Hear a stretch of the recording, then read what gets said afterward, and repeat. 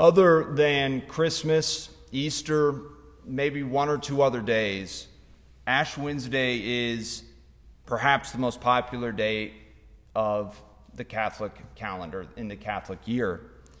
And I'll be honest, it's on the surface, it doesn't make much sense. People come in droves to church on this day to have their foreheads smeared with ashes and what's supposed to look like a cross and be told, remember that you are dust, and to dust you shall return. That doesn't sound like something that would bring hordes of people to Mass, but it does. Why? What's so special about receiving these ashes on our forehead today? What does it mean? I think to answer that question, we need to go back to the very beginning, to the second chapter of the first book of the Bible, Genesis, the second creation account, where we read that the Lord God formed the man out of the dust of the ground and blew into his nostrils the breath of life, and the man became a living being. The first few chapters of Genesis, they do convey a historical reality, but they do so using symbolic and poetic language. So what is the historic reality conveyed in these poetic words? There's a couple of things. First, the creation of man out of dust, it's an ancient symbol of our mortality, that this life doesn't last forever. And secondly, this verse shows what's unique about mankind. We read that in this verse that God blew into Adam's nostrils the breath of life, and this shows us that God made us unique from all living creatures, giving us not just a mortal body made out of the dust, but a rational soul made in his image and likeness.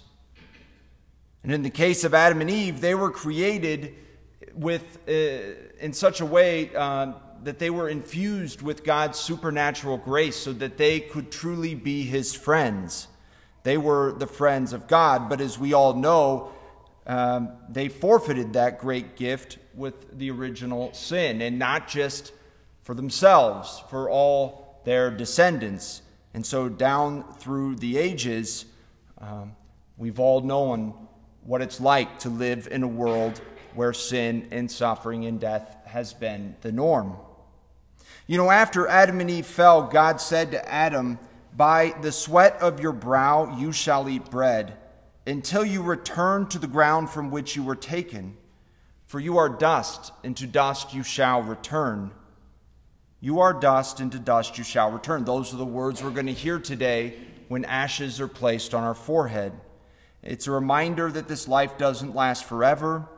It's a reminder that because of the sin of Adam, we will one day return to the ground from which we were taken. Earth to earth, ashes to ashes, dust to dust. Today we are reminded about this ancient sin of Adam, about paradise lost, and our own mortality. But we aren't reminded of these things, these somber realities, to depress us, but rather we are reminded of them to give us hope. You see, today begins Lent, this 40-day spiritual journey that culminates in an empty tomb, that culminates with Easter. And hopefully in these 40 days, we grow to experience in a profound way the basic truth of our faith, that God so loved the world that he sent his only begotten Son to become like us in all things but sin, that he sent his Son to embrace death on a cross, and to be laid in a tomb, in the ground, in the dust, as all of us one day will. Yet on the third day he rose from the grave. Christ rose from the dust and ashes of death, and he offers us a share in this victory, so that even though we shall all return to the dust, we have the hope of rising from that dust once again to live forever in our true homeland of heaven as the saints God created us to be. The question, though, is how?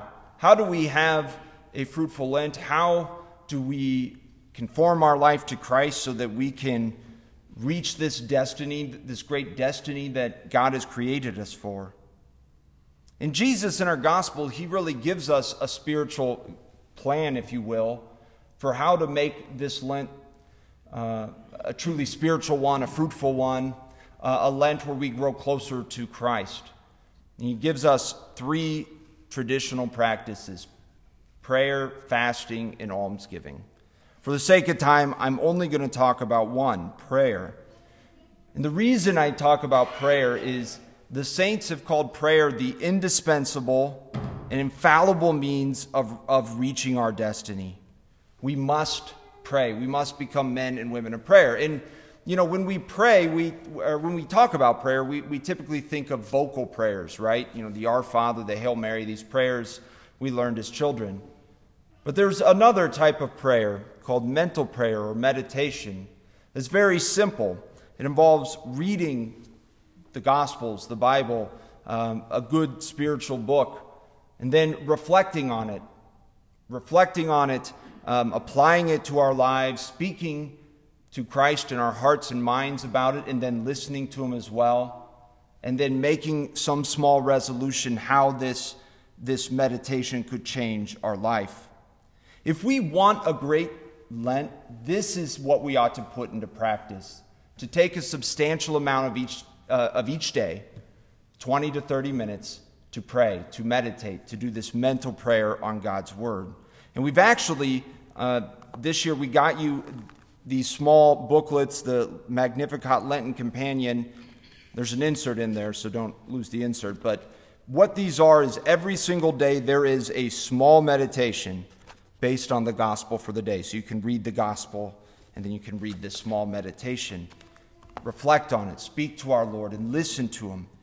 And if we make this resolution, if we make this sacrifice of time each day, then God will reward us. He will not, He's never outdone in generosity. Then we will day by day grow closer to Christ, so that when Easter comes, we share all the more fully in this victory over the grave, this victory over dust and ashes. And we'll be well on our way to one day arriving at that destiny He created us for, to be the saints that we were made to become.